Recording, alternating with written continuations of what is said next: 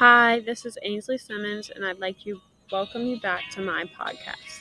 Today, I will be talking about resilience and how it relates to me and my roommate Maddie's focus question for the past week. Resilience. To recover from trauma and to come out stronger because of it. To relate this to our focus question of do I care too much about what others think of me, we must dig deep into the question and put ourselves in others' shoes to truly understand how what we say makes them feel. And by doing that, we can also have a deeper understanding of how we feel when other people say things.